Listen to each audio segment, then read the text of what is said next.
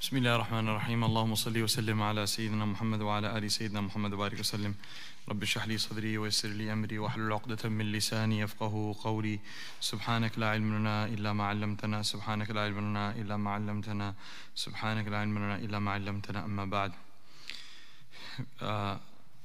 Respected elders and brothers, mothers and sisters, dear students, dear listeners, Assalamu alaikum wa rahmatullahi wa barakatuh. Alhamdulillah, we have been blessed to gather again, and this time inshallah starting a new surah after we completed Surah Fath. Alhamdulillah, we're going to be covering now Surah Maryam. It is a surah that was revealed in Mecca and comprises of 89 verses. One of the interesting stories that's connected with the surah is when the Battle of Badr took place and Allah subhanahu wa ta'ala, through His will, removed many of the extremely staunch enemies of Rasulullah sallallahu alaihi wasallam from amongst the Quraysh. The kuffar of Quraysh, they said that, let us try to give some gifts to the Abyssinian king Najashi, and let us send 2 men with some gifts and try our best to have him turn over all those who are taking shelter in his land, and then we can kill them in lieu of those that were killed from amongst us on the day of Badr. So the disbelievers of Mecca, they sent Amr bin al-As and Abdullah bin Abi Rabi'a. At that time Amr bin al-As was not a Sahabi.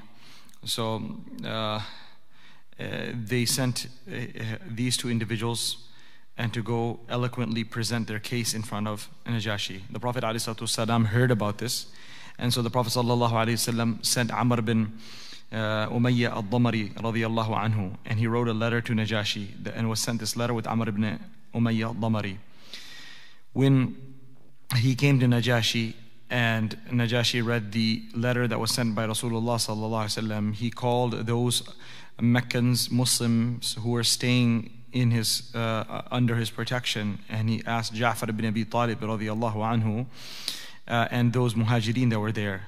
He called them. And then he called the monks and the people of the church and asked them to come. And then he asked Ja'far radiallahu anhu, he said, هَلْ مَعَكَ مِمَّا جَاءَ بِهِ عَنِ اللَّهِ شَيْءٍ? Do you have anything with you that this man Muhammad ibn Abdullah claims to have received from Allah? Can you present any of the things that he says he has and then from Allah? So Ja'far said, yes, I have. I can share with you something. So Najashi then told him, okay, recite it to me. Iqra'hu alayya, recite it. So Ja'far ibn Abi Talib at that time, he chose these verses of Surah Maryam, and he recited Kaf ha ya ayn sad. And it comes in riwayah, فَبَكَى وَاللَّهِ النَّجَاشِ حَتَّى أَخْضَلَ لِحْيَتَهُ وَبَكَتْ أَسَاقِفَتُهُمْ حَتَّى أَخْضَلُوا لِحَاهُمْ حِينَ سَمِعُوا مَا يُتْلَى عَلَيْهِمْ. The Najashi, when he heard these verses of Surah Maryam, he wept so much that his beard became wet with tears, and the monks around him also began weeping until also their long beards became wet with tears. And then Najashi said, هَذَا وَالَّذِي جَاءَ بِهِ مُوسَى لَيَخْرُجُ مِنْ مِشْكَاةٍ وَاحِدَةٍ. So he said, indeed, I swear by the book that Musa brought, indeed what you are reciting comes from the same source as the previous books like Torah came from. They're coming from the same source. I can just feel it, that they have the same type of message and the same nur in it. And then he told these 2 individuals, Amr ibn al-As and Abdullah bin Rabi'a, who came from Mecca, he said, انطلقا, go back, go away from here. فَوَاللَّهِ لَا أُسْلِمُهُمْ إِلَيْكُمَا أَبَدًا. I will never turn over these companions of Muhammad to you. And so you've heard this story before, but since this is that surah that we're going to be covering that had such a profound effect on Najashi and the monks around him. One thing we learn from here is that we should recite from the Quran. Definitely, at various occasions we should recite Quran all the time. Not all occasions we should recite Quran, but we should definitely try to choose something that matches the occasion. Otherwise, it's a mismatch. So this is real, there are many verses to read. You attend a wedding, you don't want to be reading the verses of death and dying. And at the time of death, you don't want to be eulogizing someone. You don't want to be reading the verses of marriage. But when we don't have ilm, we don't have knowledge, then and you're just a pharmacist, as they say. If a pharmacist without who's not even a pharmacist, that's someone who's just in the dispensary handing out, the boy, the boy who runs around and he back home. And he says, hey, give this one, give that one. He runs and he doesn't know anything. Whatever the pharmacist tells him, he does that. So if someone has the Quran but they have no knowledge of what it is, they can make major mistakes. I heard one complaint of a real story of someone who said that this young Hafiz, he read a certain passage of the Quran at a marriage and then he translated it as well. He read in the marriage the verses related to multiple marriages, right? So then they said, where did you get this from, man? So then we tell people, listen, at least, mashallah, we're happy you know how to recite Quran with tajweed, but at least ask. Okay, ask. Before you go ahead on a mic and start reciting. Make mashura, see what you should read, or what you should read. Otherwise, people, they think this is what your teachers have taught you. So, anyway, so here he chose these verses, all right? Because it shows the beautiful story of Maryam and Isa alayhi salam, the background to that, and it builds this connection with the people who are listening to it. So alhamdulillah, the Quran is amazing hidayah for the ones who want to search for it. Isn't that amazing that there are non-stop non-Muslims till today, hundreds of them accepting Islam by the day, by the month, and at the same time there's thousands of Muslims leaving Islam every month as well. There's thousands who are born Muslims from Muslim homes, subhanAllah, they've memorized the Quran, but then they say this stuff don't make sense to me. While on the other hand, there's people who grew up in a church, in the synagogue, or as atheists, and all of a sudden they read some verses of the Quran and they get so moved by that they want to come towards Islam. So what's that? What does that tell us? That this is all in the hands of Allah. The answer is we don't need to feel shy. We do not need to feel shy. We don't need to feel bad. We don't need to feel guilty about what's in the Quran. The truth is here. The haqq is here. If Allah wills it for someone to take it, they will get it. And if Allah subhanahu wa ta'ala wishes to deprive someone, they'll get deprived. But nothing needs to get changed in the Quran to be able to win over people.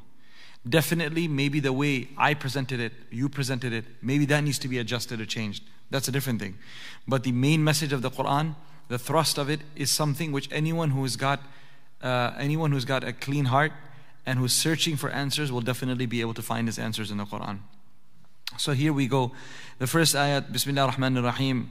Allah Azza wa Jal says, Kaf ha ya ayn sad dhikru rahmati rabbika abdahu Zakariya idh nada rabbahu nida'an khafiya.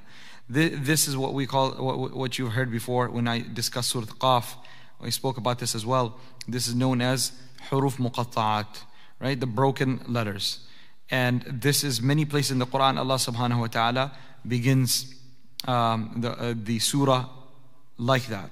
Now, there are certain places where Allah subhanahu wa ta'ala brings in the surah with one letter, and like Qaf. And there are other places where Allah subhanahu wa ta'ala chooses to bring it with two letters. And there are places where three, and there's four, and there's five. So this is an example where Allah subhanahu wa ta'ala brings in 5 separate letters. Kaf, ha, ya, ayn, sad. Now, interesting thing the ulama write, there's so much to be said upon here, but we won't get into the details in this gathering. However, you already heard this in previous gatherings, and you've read about it previously, that this is a secret that Allah subhanahu wa ta'ala has kept with him, or has shared it with the Prophet alayhi salatu wasalam. The true meaning of it, we were not meant to know. There is speculation, people think and they share, and that is also, if there are people of ilm, that's fine.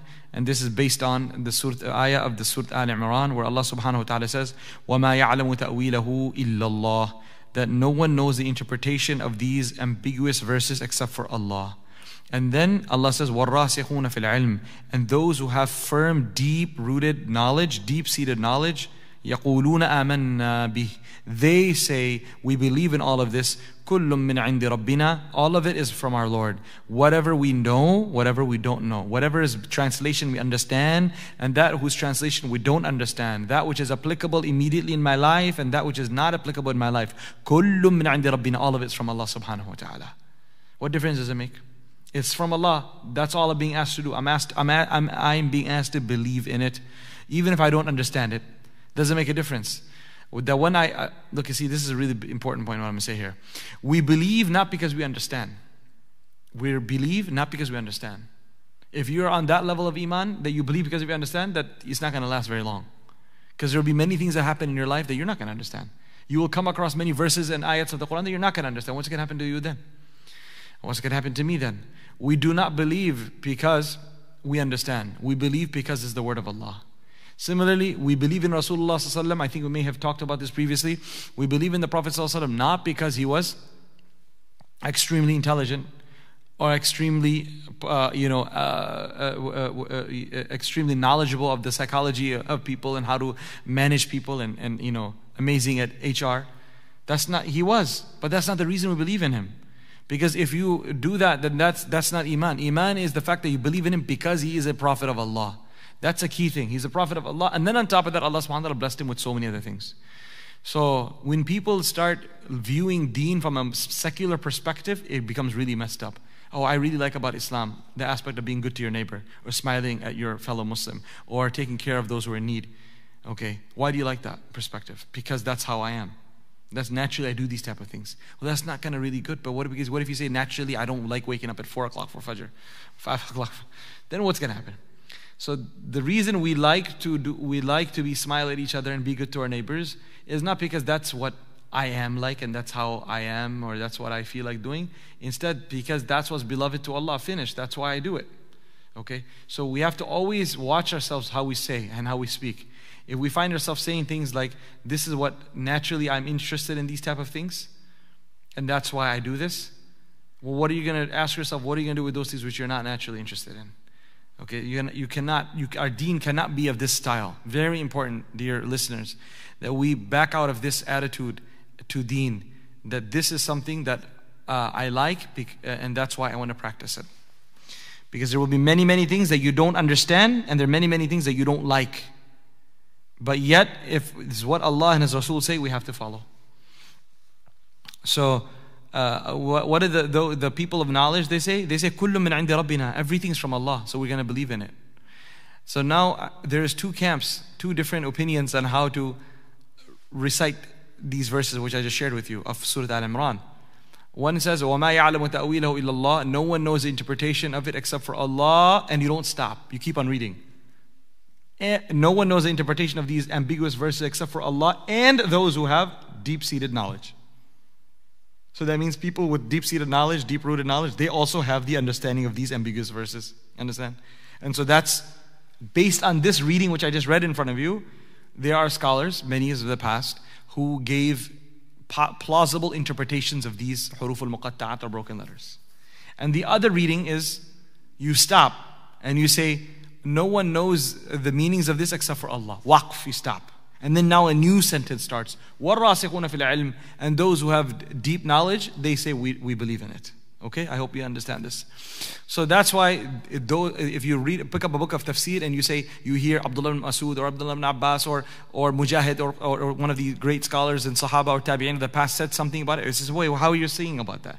Because these people understood that their people of deep knowledge will be able to know what these verses mean, or at least will have an idea of what it means. So okay, so that's one thing. Second thing is, we have Surah Al-Baqarah starts off with Alif Lam Mim. Right? Alif Lam Mim. We don't read this as Alam. Do we? Alam, Alim, Alum. We don't. We say Alif Lam Mim. On the other hand, let's go to Surah Inshirah. How does that start? After Wadduha, what's the next surah? Alam Nashrah. Right? We don't say Alif Lam Mim Nashrah. Do we? We don't say Alif Lam Mim Nashrah. We say Alam Nashrah. But when it comes to Surah Al-Baqarah, we say Alif Lam Mim. We don't say Alam Tanzilul Kitab. So now, even though they look the same, but they're read completely different. One of them, the words are connected, or letters are connected. The other one, it isn't. One of them is read as Hamza and Lam, and the other place is actually all broken. So that tells us that the Quran has not just been passed down through, just the words have been passed down. But along with that, what has been passed down? The recitation of it. How to actually recite it. That's what whole the sanad and ijaza comes from, where you're reading to a teacher who read to a teacher who read to a teacher who read it back to Rasulullah sallam, who read it back to Jibreel alayhi salam, who got it from Allah Azza wa Jal. So that's why the chain in Quran goes back to Allah subhanahu wa ta'ala. Right? That's why it's a big thing when we read Quran that we should try to get a ijaza, recite to someone. That should be our goal, that people have to get some type of certification, etc. The goal should be that I should be able to recite the Quran properly to an ustad eventually, and be able to get an ijaza that goes back to Rasulullah sallallahu alaihi wasallam and goes back to Allah subhanahu wa ta'ala. So the reason I was mentioning this is that it's not just the words have been passed down from generation to generation, but it is also the method of recitation, of how to recite the Quran, has also been passed down from Allah subhanahu wa ta'ala onwards. Then Allah says, ذِكْرُ رَحْمَةِ رَبِّكَ عَبْدَهُ زَكَرِيَّا. This is a reminder of your Lord's mercy upon His servant Zakaria. Okay, this is a reminder of your Lord's mercy upon His servant Zakaria. إِذْ نَادَى رَبَّهُ نِدَاءً خَفِيًّا. When he called out to his Lord, when he entreated his Lord in a secret manner, right? Secretly he called out to his Lord. And what did he say? He said, قَالَ, he said, Rabbi, O my Lord, إِنِّي وَهَنَ الْعَظْمُ مِنِّي. Indeed, with age, my bones have become feeble within me. With age, my bones have become feeble within me. وَاشْتَعَلَ الرَّأْسُ شَيْبًا. And my head is lit up with gray. My head is lit up with gray hair. وَلَمْ أَكُمْ بِدُعَائِكَ رَبِّ شَقِيًّا. Yet never, my Lord, have I ever been unhappy in calling upon you. Or never have I, O my Lord, been left out, cheated, rejected in calling out to you. وَإِنِّي خَفْتُ الْمَوَالِيَ مِنْ وَرَائِي. Indeed, I fear for the right guidance of my kinsfolk. I am afraid of the guidance of my kinfolk, مِنْ وَرَائِي, to come after me. I'm worried what's going to happen to the people who I'm leaving behind, their deen. وَكَانَتْ امْرَأَتِي عَاقِرًا. And my wife is barren. فَهَبْ لِي مِن لَدُنْكَ وَلِيًّا. So grant me from your own bounty a successor. Grant me from your own bounty a successor. يَرِثُنِي, who will inherit, يَرِثُنِي, he will inherit from me, inherit the prophethood, the knowledge. وَيَرِثُ مِنْ آلِ يَعْقُوبَ, and will inherit from the family of Yaqub. وَجَعَلْهُ رَبِّي رَضِيًّا. And O Allah, make him رَضِيًّا, يعني مرضية, make him pleased, well pleasing to you. Make him well pleasing to you and to your servants. Meaning make him beloved to you and to your servants. Allah's response, Ya Zakaria, O Zakaria, Inna nubashiruka, we have given you the glad tidings, bi ghulam, of a boy. Ismuhu Yahya, whose name is Yahya. Lam naj'al lahu min qablu samiyya. To no one before him had we given such a name. قال ربي أنى يكون لي غلام. He responded by saying, Oh Allah, how shall I have a boy? How shall I have a boy? وكانت امرأتي عاقرة, while my wife is barren. وقد بلغت من الكبر عتيا, and I have reached a state of advanced old age. I have reached a stage of advanced old age. قال, he responded, كذلك. Allah responded by saying, this is exactly how it's going to be. كذلك, just like that. Just like that. That's how it is. I just said it, so it's going to be like that. قال ربك, your Lord has declared, your Lord has said, هو علي هين. This is easy for me. Your Lord has said, it is easy for me. وقد خلقتك من قبل ولم تك شيئا. For truly I have created you before. I have created you, O Zakaria, before. وَلَمْ تَكُ شَيْئًا, and you were nothing. I created you and you are nothing. Look at where you stand today. قَالَ رَبِّ اجْعَلْ لِي آيَةً. He said, Oh my Lord, اجْعَلْ لِي, appoint for me آية, a sign. قَالَ آيَتُكَ أَلَّا تُكَلِّمَ النَّاسَ ثَلَاثَ لَيَالٍ سَوِيًّا. He said, your sign is that you shall not be able to speak to people for 3 nights in a row. 3 nights in a row, 3 straight nights, you will not be able to speak, and it will not be because you are sick or be suffering an ailment. You simply will not be able to speak. That's a sign of this gift that's going to be coming your way very soon. فَخَرَجَ عَلَى قَوْمِهِ مِنَ الْمِحْرَابِ. So Zakaria came forth to his people, min al-mihrab, from the sanctuary, all right? Meaning Allah accepted his dua. Allah subhanahu wa ta'ala allowed his wife to bear the child. And months and months went by, and the whole tartib went, and then Allah jumps to the next stage, where he came out of his place of ibadah, his mihrab, his niche, where he would sit and worship Allah, and he began to address the people. Meaning he couldn't, he couldn't speak, but فَأَوْحَى إِلَيْهِمْ. So then what did he do? He simply made a sign to them. He signed to them. He spoke with sign language because he couldn't use his tongue anymore for those 3 days. He signed to them, he signaled to them, and sabbihu, that exalt Allah subhanahu wa ta'ala. Right? Exalt, he commanded them. I want you to say tasbih. Right? Say subhanallah, like that. Sabbihu, exalt Allah subhanahu wa ta'ala, bukratan wa ashiyya, morning and evening. And then the child was born, his name was Yahya. Now Allah addresses Yahya. He says, Ya Yahya, khudil kitaba biquwa, O Yahya, take hold of the heavenly book, biquwa, with utmost power. I want you to take this book with utmost power. Don't let it go. I'm gifting you a heavenly book. وَآتَيْنَاهُ الْحُكْمَ صَبِيًّا. Thus we gave him prophetic wisdom as a child. We gave him prophetic wisdom as a child. وَحَنَانًا مِنْ لَدُنَّا. And tenderness. Hanan, tenderness. مِنْ لَدُنَّا. We made him really soft-hearted. We granted him tenderness from our own providence. وَزَكَاةً. And we granted him purity. He was a very pure person and a very soft-spoken person. Okay. وَكَانَ تَقِيًّا. And he was very God-fearing. Allah is saying this. Allah is praising him. وَكَانَ تَقِيًّا. He was ever God-fearing. What else? وَبَرًّا بِوَالِدَيْهِ. He was virtuous towards his parents. He was very kind to Zakaria and his wife, alayhi salam. وَلَمْ يَكُنْ جَبَّارًا عَصِيًّا. And he was neither jabbar, insolent, asiya, nor disobedient. He was not insolent, nor was he disobedient. He was not insolent against the people, nor was he disobedient to Allah. وَسَلَامٌ عَلَيْهِ. Allah now prays for him, and Allah is declaring this a dua for him. Yani this dua is accepted for him. Salamun alayhi. So may peace be upon him. Yawma wulida, the day he was born. Wa yawma yamutu, the day he dies. Wa yawma yub'athu hayya, and the day he is raised to life in the hereafter. So these are the beautiful 15 verses, initial 15 verses of Surah Maryam.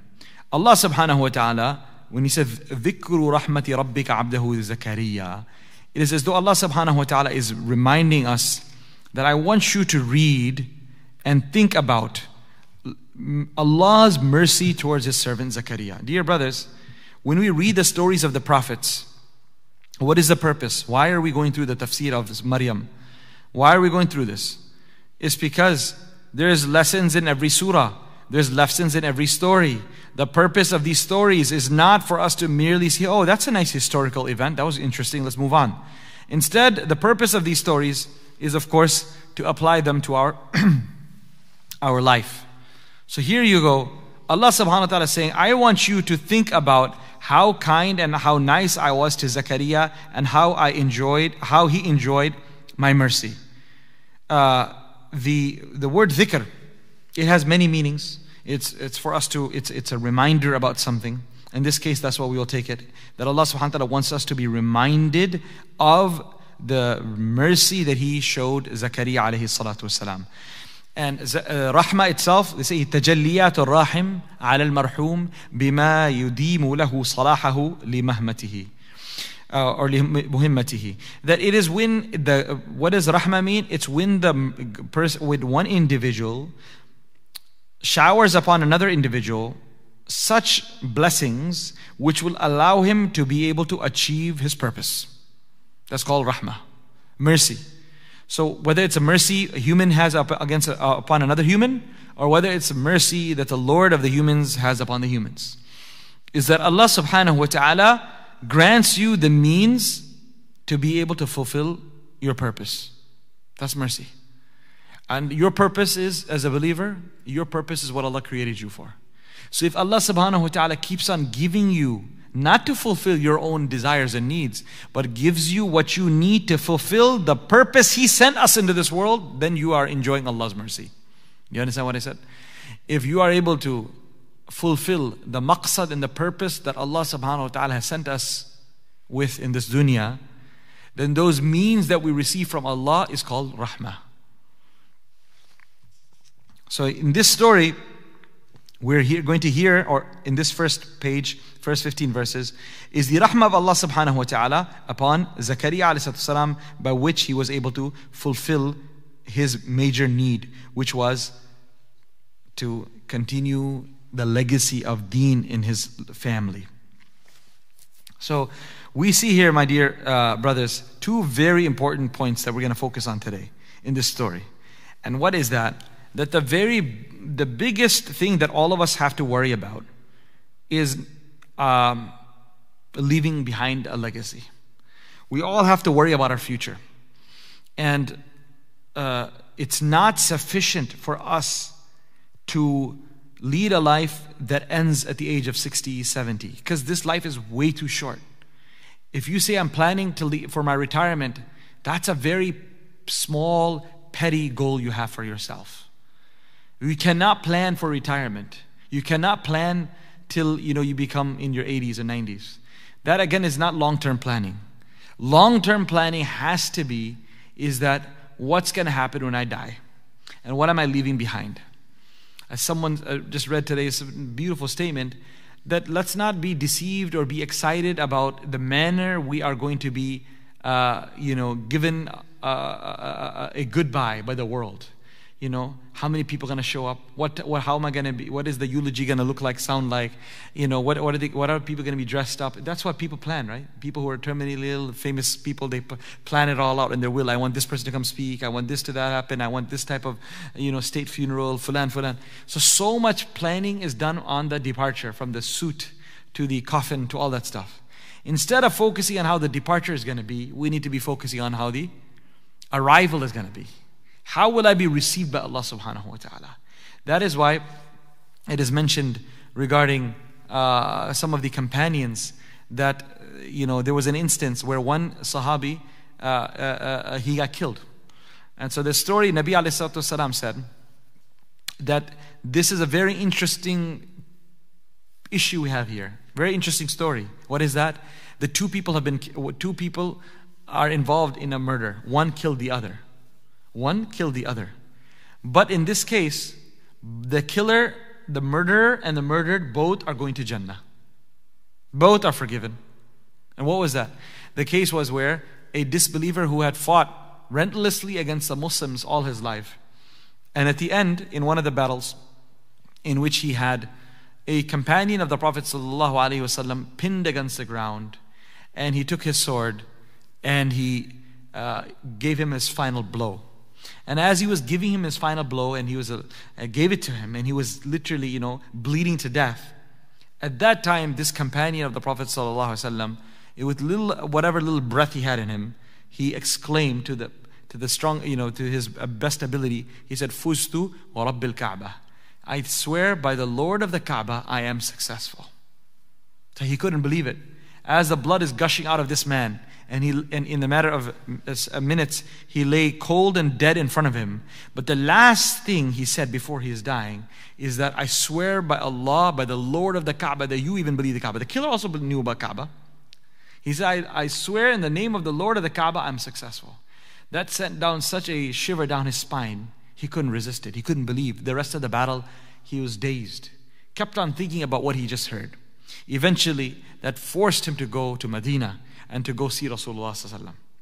And it was just a matter of a few minutes and a little bit of time that he took the Shahada and accepted Islam.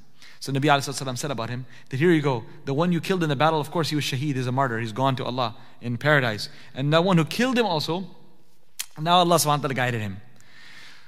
So now what happens is, if you look at the way he died, in all these people who die in these type of cases, very sad death, very difficult death, away from family, away from kids, away from everything, in the middle of Allahu Alam where, don't even know if a proper funeral is going to be given to such shuhada, right? In the past and even now. So if you judge it based on the external aspect of it, it looks not nice. But just imagine the type of reception and istiqbal they're receiving, that before the blood touches the ground, already the soul has arrived in Jannah. Allahu Akbar. Right? What type of amazing reception Allah subhanahu wa ta'ala has prepared for such people. So we cannot be thinking simply about college, or till I get married, till I have my first child, or till I have all the children, or till my first child gets married, or till I get retirement age, etc. These things are very short-sighted thinking. The far-sighted thinking that a Muslim should always do is to think about, of course this is going to wrap up. What's going to happen afterwards? You know what I mean? This is going to wrap up. What's going to happen afterwards? This is the key thing. When you go to grocery shopping, you don't think, okay, just right now we have meal and lunchtime is 1 hour. What am I going to eat? You're shopping for the whole week. Even just simple thing example, I'm like this. No one just say, okay, what am I going to eat now? You can grab anything. You can eat leftovers. You can make a quick sandwich. You want to be able to get your groceries for the whole week. Simple everyday life. We do not think in the moment. We think about future. So for a Muslim, for a believer, his goal is that the real life is going to be the life of the hereafter. I want to make sure that I don't just cash out quickly today. None of us here would be saying that let me be able to make $100,000 cash, someone gives it to me, and then that's it, my job is closed for good. No one, even $1 million, you'd say no. I want to make sure I have some monthly something coming in. What am I going to do with immense amounts of money right now if I cannot reinvest that? If I cannot have something available for me on a monthly basis? So where am I going with this? The aspect of the fact that the most important aspect for all of us is what type of legacy we're leaving, and that legacy, number one, is in the form of the children that we leave behind. That's it. The most important legacy is the children that we leave behind. What are they going to do after we're gone? Dear brothers and dear sisters, that if we leave behind children who are obedient to Allah subhanahu wa ta'ala and who fulfill the rights of fellow human beings, then although we are dead and gone and finished, what's going to happen? The revenue will continue to come. It's like you've retired, but you've got all sorts of royalties coming in from a bunch of stores. Think about that. You're not working, but you got the royalties coming in. And if someone who does not have a pension plan, who does not have a retirement plan, who has no such arrangements, he cannot retire. You see that in the dunya. They work until they die. Because he's working $8 an hour and he has absolutely no savings, he cannot afford to retire. So for the akhirah, what are we going to do? We don't know if we're going to live till 60, 70, 80. We're going to all have to go back. Might even die much earlier than that. But what's our retirement plan for the akhirah? Is our children. Nabi alayhi salatu wasalam said, إِذَا مَاتَ إِبْنَ آدَمٍ انْقَطَعَ عَمَلُهُ إِلَّا عَنْ ثَلَاثٍ. When the son of Adam dies, his book of deeds comes to an end. He can't do anything except for 3 things. Right? What's the first one? Sadaqatun jariyah. Some type of charity that runs on a continuous basis. It's general. Number 2, waladun salihun yad'u lahu. A righteous child that prays for him. And number 3, ilmun warathahu. Knowledge that people are gaining the benefit from after he's gone. 3 things have been mentioned in this very famous hadith, the gist of which I shared in front of you. That you want to make sure that when you and I go into the grave, and when we cannot even say Subhanallah, say it all of you, Subhanallah. We said that. Now once a person, his soul comes out, he can't say that. What you just said, Subhanallah, Allah gave you a tree in Jannah right now. A tree, right? And that tree is not just your tree that you have to worry about cleaning up, raking up the leaves in the winter or in the fall.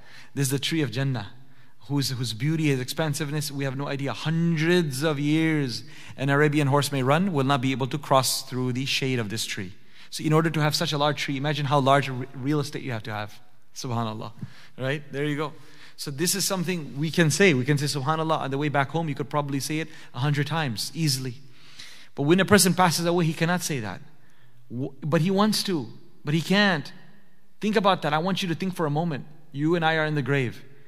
And we're wishing, where our soul is there, that I just wish I could pray 2 rak'ah. Nope, I wish I could fast, it's a Monday. Nope, I wish I could give sadaqah. I wish I could put my hand on the head of an orphan. I wish I could donate to a orphanage, dig a well. I wish I could donate towards a masjid. I wish I could, help my neighbor, old neighbor. I wish I could do something. I wish I could just say Alhamdulillah. I wish I could say Astaghfirullah. I wish I could send salutation to the Prophet ﷺ. No, my friends, our tongue will not move. We cannot do anything once we're gone. The door is completely closed. Now you're sitting there and wondering, what can I do? I wish I could get an upgrade in Jannah, but upgrade is not going to come. Your actions have stopped. You don't have any more money. You already got what you could get with this, but you're looking at so much more. You wish you had more.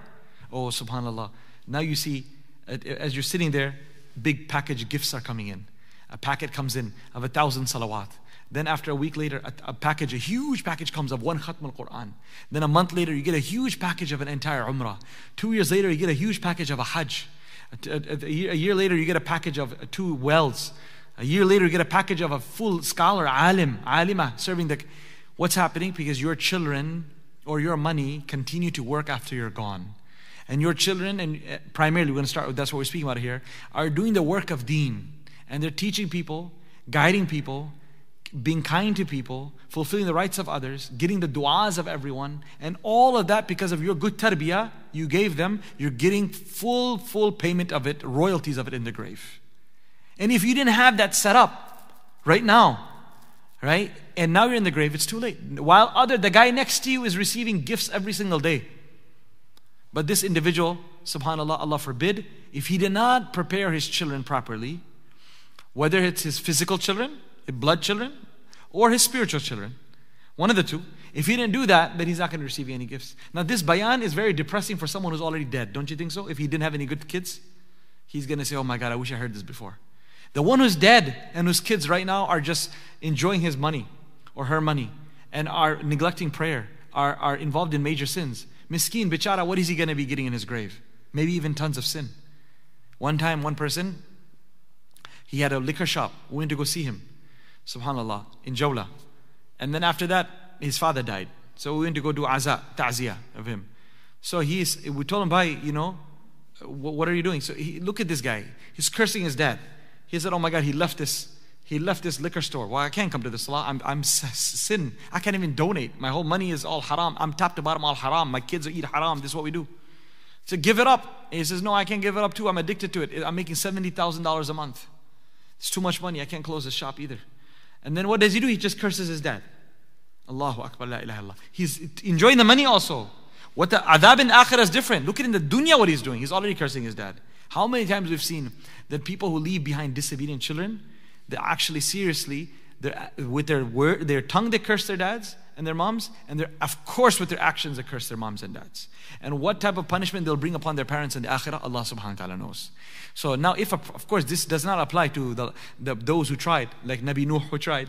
Right? That's not, what are you going to do? There's an example in the Quran. Nabi Nuh, you think he didn't try to give tarbiyah to his kids? What are you going to do? And do you think Nabi Lut did not try to give tarbiyah to his wife?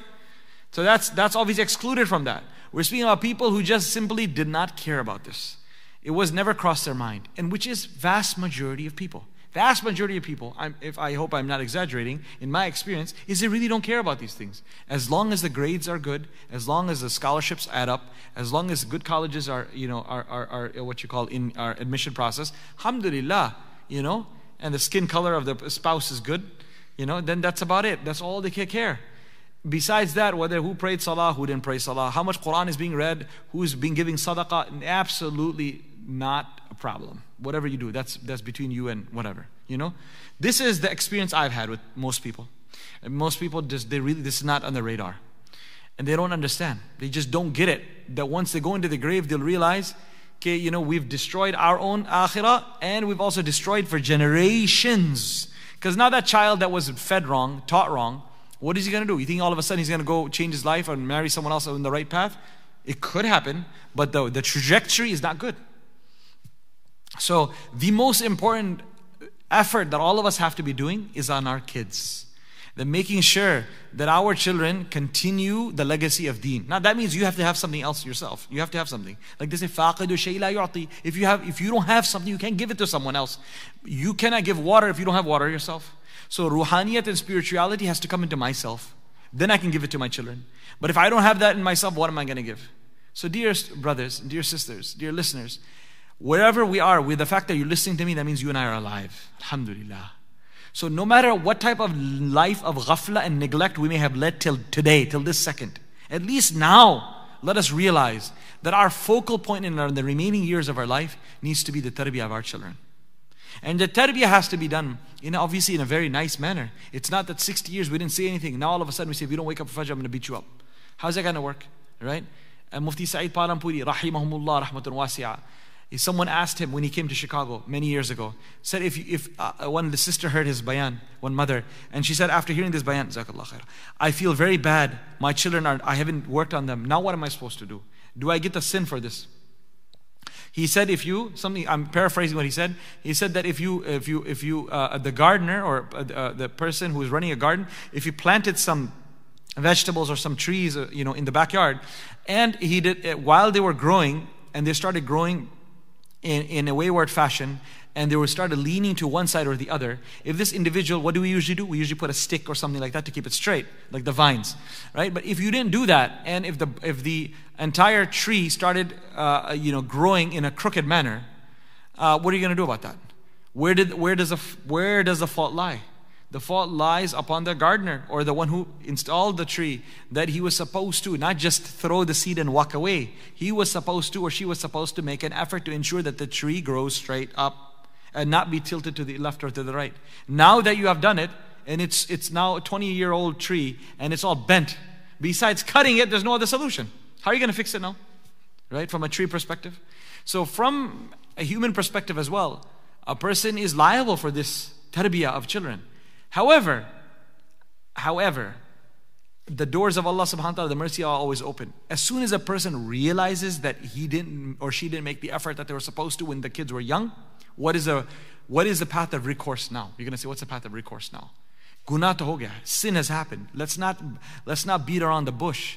As moms and dads, we are responsible. So if our children are not praying now, because we didn't tell them to, if our children are not leading proper Islamic lives, or this is the saddest part. I'm telling you that the most educated of our community, the most educated, the guy in all our professional schools, you grab them from go to university, pull them out of class, and ask them, recite to me 2 du'as of Rasul sallam, recite to me 2 surahs with proper tajweed. Right? Share with me some of the fundamental laws of Islam. Give me some of the rights of the husband or the wife. No one knows a clue. They don't know a clue. They don't know a clue. Seriously. In the process, when we perform marriages, many times, in the past so many years that we've been doing it, and extremely educated individuals I'm performing the marriages of, extremely wealthy and extremely educated.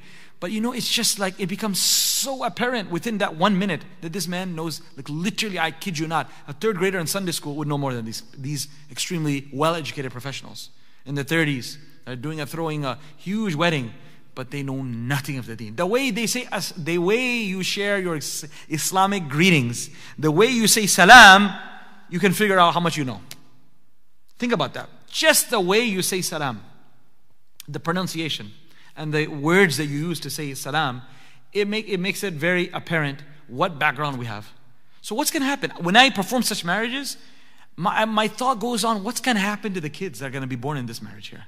Because these guys' parents, they were born and raised in overseas countries. They came with Islamic ideas and whatnot. They got washed away here, and now you got a product of that here.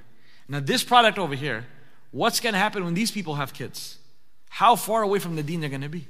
So this is the reality outside, dear listeners. If you're listening on a Tuesday night to my dars, inshallah this doesn't apply to you.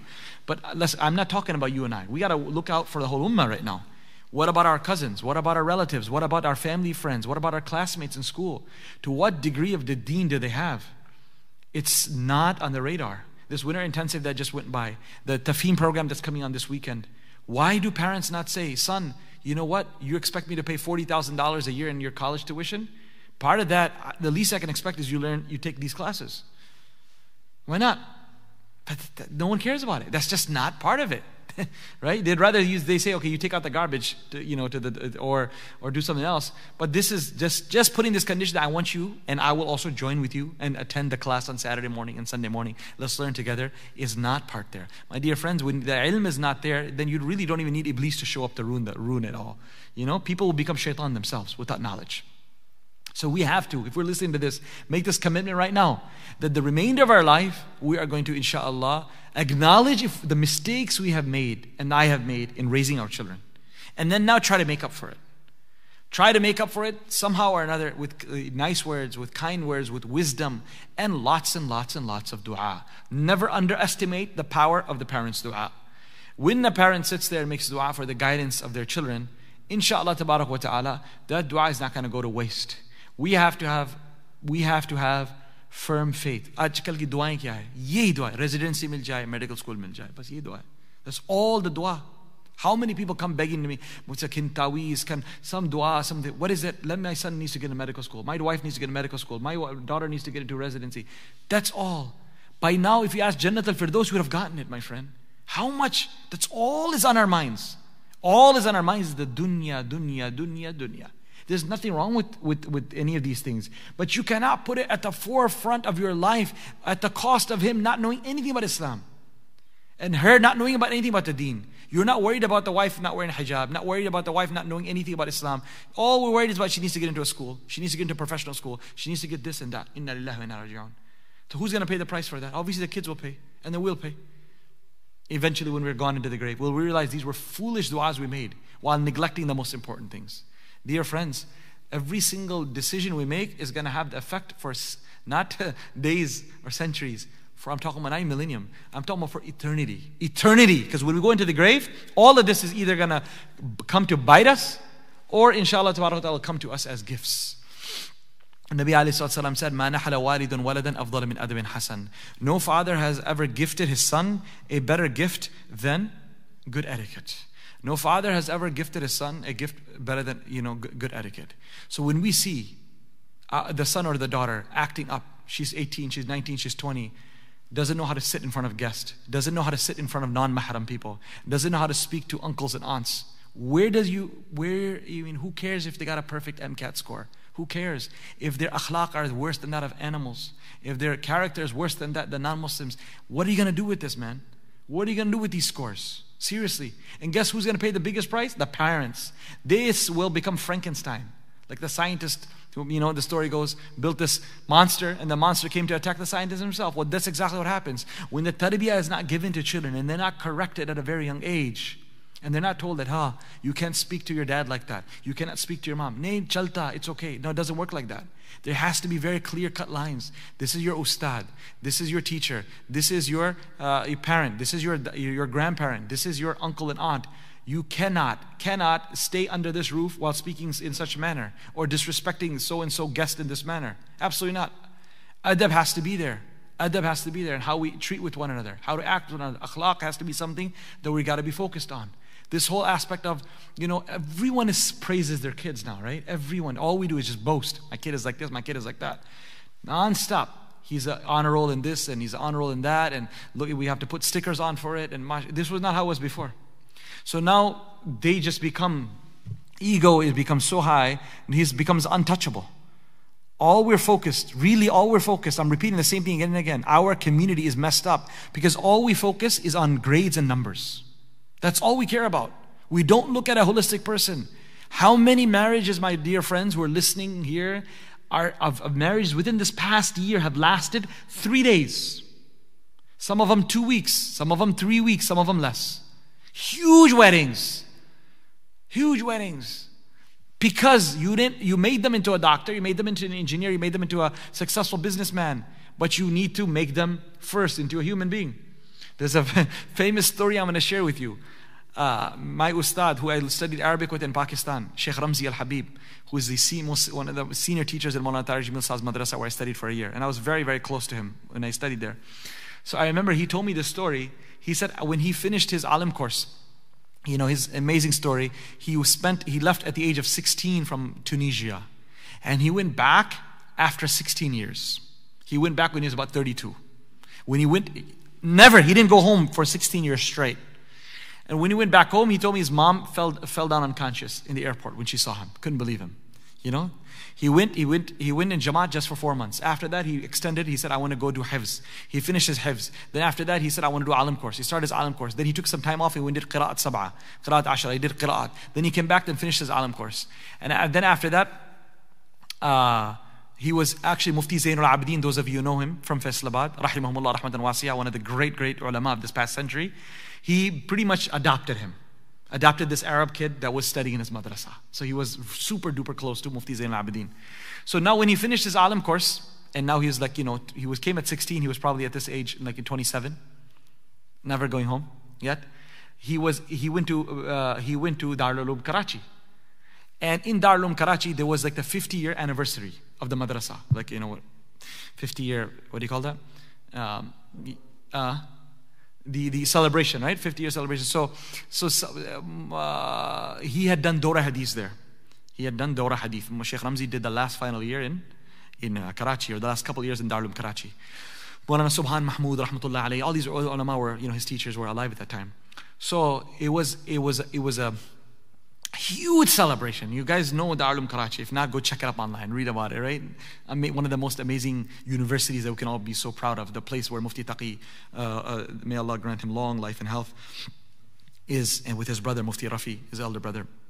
So it's a guest from across the globe. Mufti Rafi, Mufti Taqi is top, you know, from the number 1, number 2, or number 3 within the top 5 most influential Muslims in the entire world. Year after year, he's nominated to be like the top 5 amongst the 500 notable Muslims in the world. So when he had the celebration, he had guests from across the globe, leading ulama from Egypt, leading ulama from the Khalij, leading ulama from the rest of the world there. And if I'm not mistaken, Maulana Subhan, one of the elder teachers of Dawr Hadith, recommended Mufti Taqi. You know, this Ramzi here is a really good student. I want you to give him a slot to speak. Just like that. So he gave him 5 minutes or whatever. He said, okay, fine, speak. So in that graduation, he spoke such a powerful delivery that, you know, everyone just got shook up, like, oh my God, who is this young man? He had a small beard, you know, just where he's from, Northern Africa. At that age, his beard hadn't come out very much. So he was impressed by his Arabic. And anyway, so after the graduation was over, Mufti Taqi immediately called him and said, I want you to become a mudarris. I want you to become a teacher immediately here in Darul Uloom Karachi. He just graduated. He said, I want you to become a teacher here. Again, this is the Harvard of Harvards for the Muslim, for the Islamic universities. So, subhanAllah, he said, I got to make mashwara with my, you know, my murabbi, my mentor, Mufti Zainul Abidin. He's raised me pretty much for the past 15 years. So he called Mufti Zainul Abidin, he asked him, and so this is what I was told when I was there. He said, Mufti Zainul Abidin said, you can do whatever you want, but he first has to go in Jamaat 1 year. As ulama are supposed to, when they finish the Alim course, they have to go 1 year Jamaat. They're supposed to go. I mean, that's one of the suggested curriculums. So Mufti Taqi apparently told Mufti Zainul Abidin, Hazrat, main to Darul Uloom Karachi ka mudarris banana cha raha hu. I want to make him a mudarris, a teacher of Darul Uloom Karachi. So Mufti Zainul Abidin Saab's response was, main to usko pehle insaan banana chahta hu. He said, I want to first make him into a human being. You're talking about teacher, baat ki baat, that comes later on. What is my purpose? I understand teaching is a big thing, but let him first learn practically by working with the people to become something.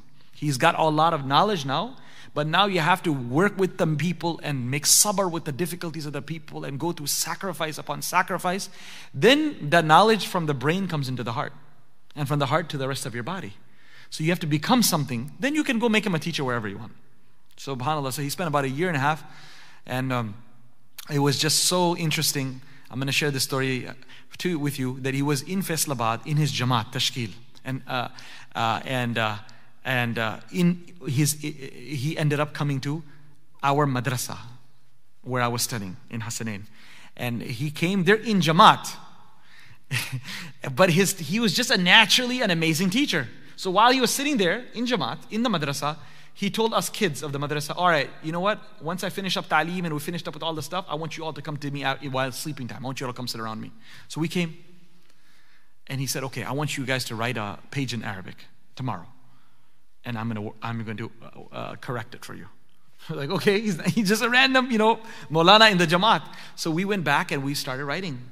We came back the next day, And between, his responsibilities in the Jamaat, he started giving us time and making corrections. And subhanAllah, he just went all out. And then he saw that we were also very interested. So we kept on going to him, and we started doing a lot of khidmah also, mashallah, whatever, buy this, that, whatever he can do. And pretty much won his heart, like completely. He goes back to the markaz and he says, you know what, can you send me back another 10 days over here? And then, subhanAllah, he was actually on his way to Darul Uloom Karachi to become a teacher.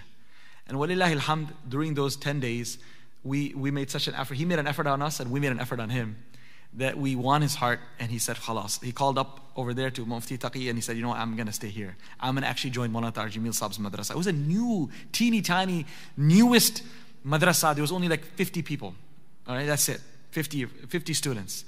And it was a new style of teaching.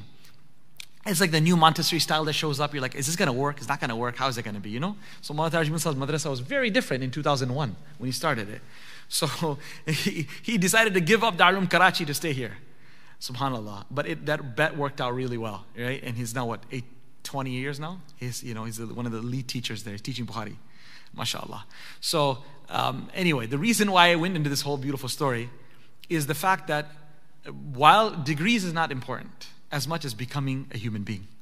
That's what I was getting at. You have to become something. Hazrat Sheikh Ramzi himself used to tell me that when he was studying in madrasa, he was so poor. He had nothing. That on Fridays, which is the day of chutti, the day off, we had to go do our laundry. We do our laundry, Friday is the day off. So we take our clothes to the wudu area, we take our clothes, we take surf, they call it surf, Tide, stuff like that in a small packet, 2 rupee packet. You take it, you put it in a bucket, and you wash your clothes by hand. You take a scrubber and you scrub it, and you sit on the floor and scrub your clothes. So and we used to do the same thing too. So when he would see us, he would tell us that when I was studying, I did not have 2 rupees to buy soap. So I would go on Friday with my dirty clothes, and I would wait. As the students would be washing, I would try to take the foam from the other clothes that were left on the floor and put it on my clothes to be able to wash it. SubhanAllah. Absolute, poverty. Without having any means, he studied. With food, without food. With clothes, without clothes. With soap, without soap. But then Allah subhanahu wa ta'ala gave him such honor that, mashallah, tabarak wa ta'ala, at such a young age, Allah subhanahu wa ta'ala blessed him with such fame that when we were, I'm talking about 2001, I'm talking about now, I'm talking about that time, when he would be teaching in class, we would have delegations of ulama coming from 2.5 hours by flight from Karachi and other places, simply to come watch how does this 28-year-old teach. He was just such an amazing teacher, man. He would stand there and mesmerize the class. There was 10, 12 of us. We routinely had groups of ulama coming looking at us, like watching, okay, how does he teach? How do these students interact? SubhanAllah. So it was one of my most formative years of my life, spending time with him. But that came in through sacrifice and tarbiyah. And his mom, he told me some stories. I'm not going to even share them over here.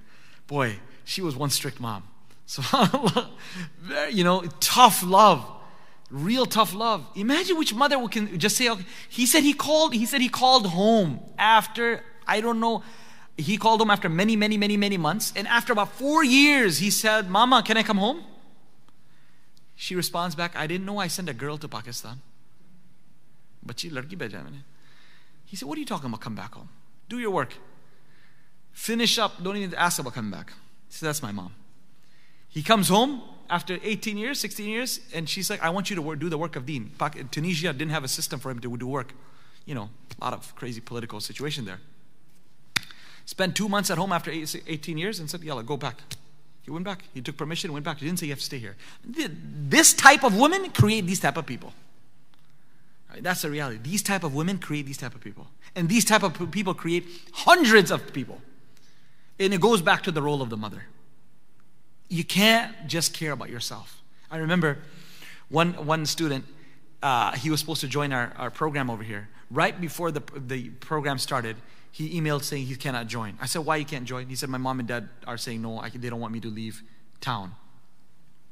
Although, that student, for all his, let's listen to the story, all his high school years, he studied at the other end of the country to attend a very good high school, away from mom and dad. Now, our high school is finished. Now the time is for the 1-year program or summer intensive comes. And now the mom says, Again, you're going to go out for college all your life. At least I want you to stay here. So I told him, give me your mom and dad's number. I called them up and I spoke to them. I said, listen, I care about you more than anything else. We one student less in the class, Allah will send another 5. It's okay. Life will carry on over here. Really, your son is here or not here doesn't make a difference. But I'm speaking for yourself. You made so much sacrifice just for the dunya of your son. 4 years, notwithstanding, him being away. And then you're already saying for college is going to go away. But subhanAllah, for the deen, why don't you think about this? You can't give up 2 months of him staying with you. Why are you being selfish here? Really, your son is ready to go, but now you're making him lose on his deen for your selfish needs. Because you want to have your son next to you, you are cheating him from being able to learn the deen. When you know you cannot provide that type of education at your own home, in your own state. Think about how harmful this is. That same fikr that you have for his dunya, why don't you have the same fikr for his deen? And then when he comes on righteous track, guess what? You will benefit yourself. Subhanallah, alhamdulillah. The mother and father listened. They sent this kid over here. He came out as a valedictorian first in his summer class. And then he said a beautiful, message to me. He said, I thank Darus Salam and the summer program for literally saving my deen, because he was just an extremely intelligent kid who was always thinking. And if you don't have that type of mindset, spiritually connected, it could cause major problems. So he told me this sitting in the back of the masjid there. He said, if it wasn't for the summer intensive, I don't know if I would even survive as a Muslim in college, if I would even remain a Muslim. These literally 3 weeks, he said, alhamdulillah, and I'm still connected with him, mashallah, mashallah. I'm so proud of him. Literally, he's changed his entire life. Now he's doing full, professional school, and along with that, he's doing part-time alim course with it. Subhanallah. And if you look at him, he has a beard literally longer than mine, right? And he would take the train all the way from downtown to be able to come and study here on the weekend. MashaAllah. So you have examples of people who make sacrifices, moms and dads who make sacrifice for the deen. And who's going to benefit? Forget Darus Salam, forget me. You will benefit. So next time shaitan comes and tells you, oh, it's too far for me to let him go. It's too long for him to let it go. Then my dear brothers, remember sacrifice is necessary. I have to thank immensely my mom and dad, my parents. May Allah subhanahu wa ta'ala bless them and reward them immensely for the sacrifices they made. And it's hard. As little kids, we wouldn't even turn back, right? We're walking, we're jumping on a plane on a 747 to Africa. We're excited about that. Are we going to be greeted by lions at the tarmac or what? I was 13 when I left. I had no idea what I was getting into. But now being a father, you realize the sacrifice that our parents did of being able to send all 4 children, to different continents, away from home for not 1 year or 2 years, but for 8 years. This is a sacrifice that actually pays off later on. So people have to be making sacrifices, my friends. We need people to make sacrifice. And you make sacrifice, and who is the first beneficiary? Yourself. So this is the story of Zakaria alayhi salam. What is he saying? He's saying, Ya Allah, he's begging Allah subhanahu wa ta'ala, Ya Allah, I want you to give me a child or an heir or someone to look after the deen I'm leaving behind. I'm worried. He's a Nabi of Allah. He's a Nabi of Allah, but he's worried about the deen of his children. Okay? Who's a Nabi sitting here? No one. All right? No one. He is a Nabi of Allah. And may I add the story of Yaqub alayhi salam. Same thing. Allah subhanahu wa ta'ala says, Am kuntum shuhada idh hadara Yaqub al-maut. Were all of you present when Yaqub died? When Yaqub was passing away? Allah's asking. Obviously the answer is, of course not. So he said, of course not, then listen. If you're not there, then listen, because I want you to listen to this story. Who's saying this? Allah is saying this. Were you all present when death came knocking on the door of Yaqub? And when we all know we're not there, that means you need to listen. Allah subhanahu wa ta'ala says, Yaqub alayhi salam looked at his kids and he said, Ma ta'buduna min ba'di. Oh, when I die, who are you going to continue to worship? Who are you going to worship? That's what his fikr is at the deathbed. They responded by saying, oh dear father, of course we will worship your God, and the God of your forefathers, Ibrahim, Ismail, Ishaq, ilaha wahida, the one God, and we will submit ourselves to his will, to that Allah subhanahu wa ta'ala. Mawlana Abul Hasan Ali al-Nadwi rahmatullahi alayhi writes about this, that this is the fikr of a Nabi. On his last moments on his deathbed, he is worried about what are his children going to do in the deen. Let's ask all of us fathers and mothers listening to me right now, is that your number one biggest concern? Even though we're not even a trillionth of a Nabi, we're not a trillionth and a billionth of a Sahabi, we're not even close to being a Wali. We've got so many problems with our deen. What makes us feel so content that everything is set in our life and that our kids are going to be definitely on the straight path? When we, with our own very eyes today, are witnessing hundreds of kids leaving the fold of Islam while their parents are still around. What makes us fall into this foolish deception that everything's going to be fine when we die? My dear friends, it requires serious paranoia, fikr, worry, overwhelming fikr and concern that I need to be working towards the tarbiyah of my children. And the children do not live in a vacuum. They live, like all of us, amongst society. So to ensure our children remain on the firm deen, we have to ensure that their circle of friends and the society that they, as they say in Desi land, society, right? Their group of friends are good. And that the environment that they are connected with is good, is conducive to Islam. So the place where you choose to build your home, the place where you choose to live, the neighborhood you choose has to reflect your ideals. You cannot just look at the best zip code in the very best gated community without having any practicing Muslims in your area. Absolutely not. That's a very foolish move to make. There's no problem in living in a nice home, but make sure you choose your neighborhood. Because that's why there's a saying in Arabic, اطلب الجار قبل الدار والطريق قبل أو الرفيق قبل الطريق. What an amazing saying. Search and seek out the neighbor before you seek out the house. Allahu Akbar. Look for the neighbors before you choose the house. If you have righteous, pious neighbors, then you can build a house, break the house, and build another one, or do whatever you want. But make sure you find the right neighborhood. وَالرَّفِيقَ قَبْلَ الطَّرِيقِ, and make sure you choose the right companion of your journey before you get onto the journey. It's not important whether you take a flight or a train. What's important is the one sitting next to you should not be crazy. Right? So that's what marriage is. Marriage is a journey. You don't just say, chalo bhai shaadi karna, aankh band karo, pakad lo. Close your eyes and get married. No, marriage is a journey. Make sure you do all the research that you find the right spouse before you just jump onto the journey of marriage. So this is what we learn from Zakaria alayhi salam's story here of trying to ask Allah subhanahu wa ta'ala, which a dua, of course, Allah subhanahu wa ta'ala did accept, and that granting him Yahya. So we're not prophets. We are much less than that. We are in America in 2021. We have a lot to be worried about. On top of that, we're in a lockdown. We're in COVID era, which I think tops everything. So the fitnas now seriously are 100 times worse than they were last year. The fact that no one comes to the masjid and no one cares about it. The fact that majority, every time I complain to people, it's like, no, mashallah, you got 3 Jummahs at Dar es Salaam. Brother, what part of this you don't understand? The 3 Jummahs is not even equivalent to our 1 Jummah. Okay? 3 Jummahs is not even equivalent to pre-COVID 1 Jummah. Where's the ummah of the first Jummah? Then we got to bring the worry about the ummah of the second Jummah. Then we got to worry about the ummah of the third Jummah.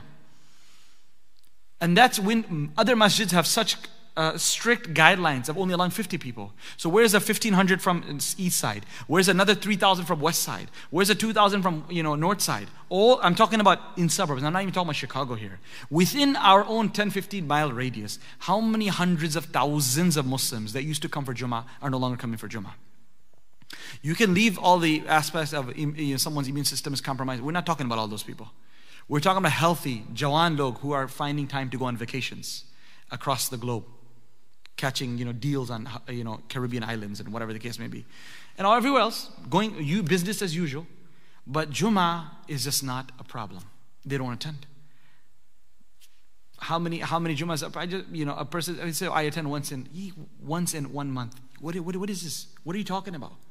What are you talking about once in one? And it's not even saying if whenever there's space in the masjid. I told him, by Dar es Salaam's open, there's space. The whole banquet hall is empty, the whole gym is empty, the new women's prayer hall is empty, all the 22 classrooms are empty. You can pray wherever you want. But why are people not coming? So if you think this is not an issue, then I don't know what's wrong. We are living in a very, very, very tough time right now. The fitna right now is seriously hundreds of times increased from this past year. Because without masjid, without jama'ah, without Jummah, there's no deen. We're gone, we're lost. And then secondarily, no one cares about it. We don't even blink an eye. Instead, we say, oh, mashallah, there's 3 Jummahs. Or people are going. What is that supposed to mean? Do you understand, my friends? That group that if doesn't come to the masjid for a year, you can almost write them off. Unless Allah subhanahu wa ta'ala does a miracle, the chance of them coming back is very unlikely. You don't use a muscle, you lose it. If you don't use a muscle of coming to the masjid for a year, how do you expect all of a sudden one day you start coming to salah again? And when that is, if it's 1 or 2 people, leave it. When that's the masses, When that's the majority are not praying Jummah. Across the country, I called another alim today from another state. He told me all his masjids in that area are closed. That's the reality across. So if we cannot pray in the masjid, those of you who are listening from maybe different states, pray in the parking lot. Your masjid is closed, go pray in the parking lot. If it's cold, sit in the car, listen to the khutbah over Bluetooth, over conference call. Our deen is easy. You can bring 10, 20, 200 cars in a big parking lot. Imam can park in the front. He can do a conference call khutbah. You don't even have to have any technology for this. Conference call number, give it over the phone. You give the bayan. And then what you call khutbah, you're supposed to stand? Yes, you're supposed to. But it's sunnah. Is it fard? Is your khutbah invalid if you don't stand? No, it's not. It's valid still. You can still give the khutbah. And then you stand out, put your musalla on the floor, and read Qul Allahu Ahad, Qul A'udhu Falaq in your 2 rakats if you're Jummah. You'll be done in 3 minutes outside. Then you sit in your car and go home and pray your sunnah. Why can't we do that? Which community can't do that? But we're not even thinking along those lines. That's what scares me. That's what really, really, really worries me. That why people are not even thinking. Thinking on where there's a will, there's a way. If you're not going to try it. So is this a condition that we're not thinking about Jummah? What about tarbiyah of awlad? What about all the bayan that I just spoke about? Who's going to think about this? Very few people. So this is what we all need to wake up now. Because the environment we're leaving our kids in our generations is just becoming more challenging and more difficult day by day. I beg Allah subhanahu wa ta'ala that He wakes us up before it's too late. And that He grants us the ability to focus on leaving behind a legacy of raising our children to be amazing, righteous people. And may He grant us the ability to dedicate them to deen, right? And may He enable us to teach them the deen. And may He allow us, those of us whose children have gone old and we are not able to make an effort, may He allow us to then make lots and lots and lots of dua. And then may He allow us to support other children who are studying the deen, so that those children can become a means of sadaqah jariyah for us.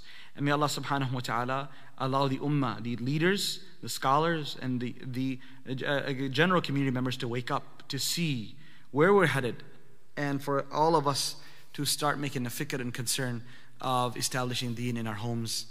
We ask Allah subhanahu wa ta'ala that He grant all of us a connection with the Quran, grants us the ability to recite it profusely, grant us the ability to understand its meanings, grant us the ability to practice His teachings and to propagate it to others. Subhanallah wa bihamdihi, subhanakallah wa bihamdihi, la ilaha illa anta astaghfiruka wa natubu ilayk. I want to remind every one of you that this weekend the Tafheem program is beginning. So after hearing all of this, if you don't go make an effort on your kids and yourself, then I don't know what to say. Go call your brothers and sisters who've got your nephews and nieces all across the globe. They can study it from wherever they are. Just like the winter intensive was attended by so many people, all of us should go home this week and message people to say, please join fiqh of marriage and divorce. Who's going to teach that? Who's going to teach? Why are marriages lasting for 3 weeks and 3 days? Tell me. Because they didn't have money? Because they weren't earning enough? It's because they don't know anything about the deen. They don't know how to treat their husband. They don't know how to treat the wife. That's why it's not going to last. So that's one of the courses that's being taught by Maulana Uthman, amazing instructor. He's going to be teaching fiqh of marriage and divorce, right, this semester. We have another amazing class called Misunderstood Verses of the Quran. All the people who quote ayats of hitting from the Quran, or ayah of the inheritance between men and women, or ayah of jihad and qital, and we get confused. We don't know how to answer it.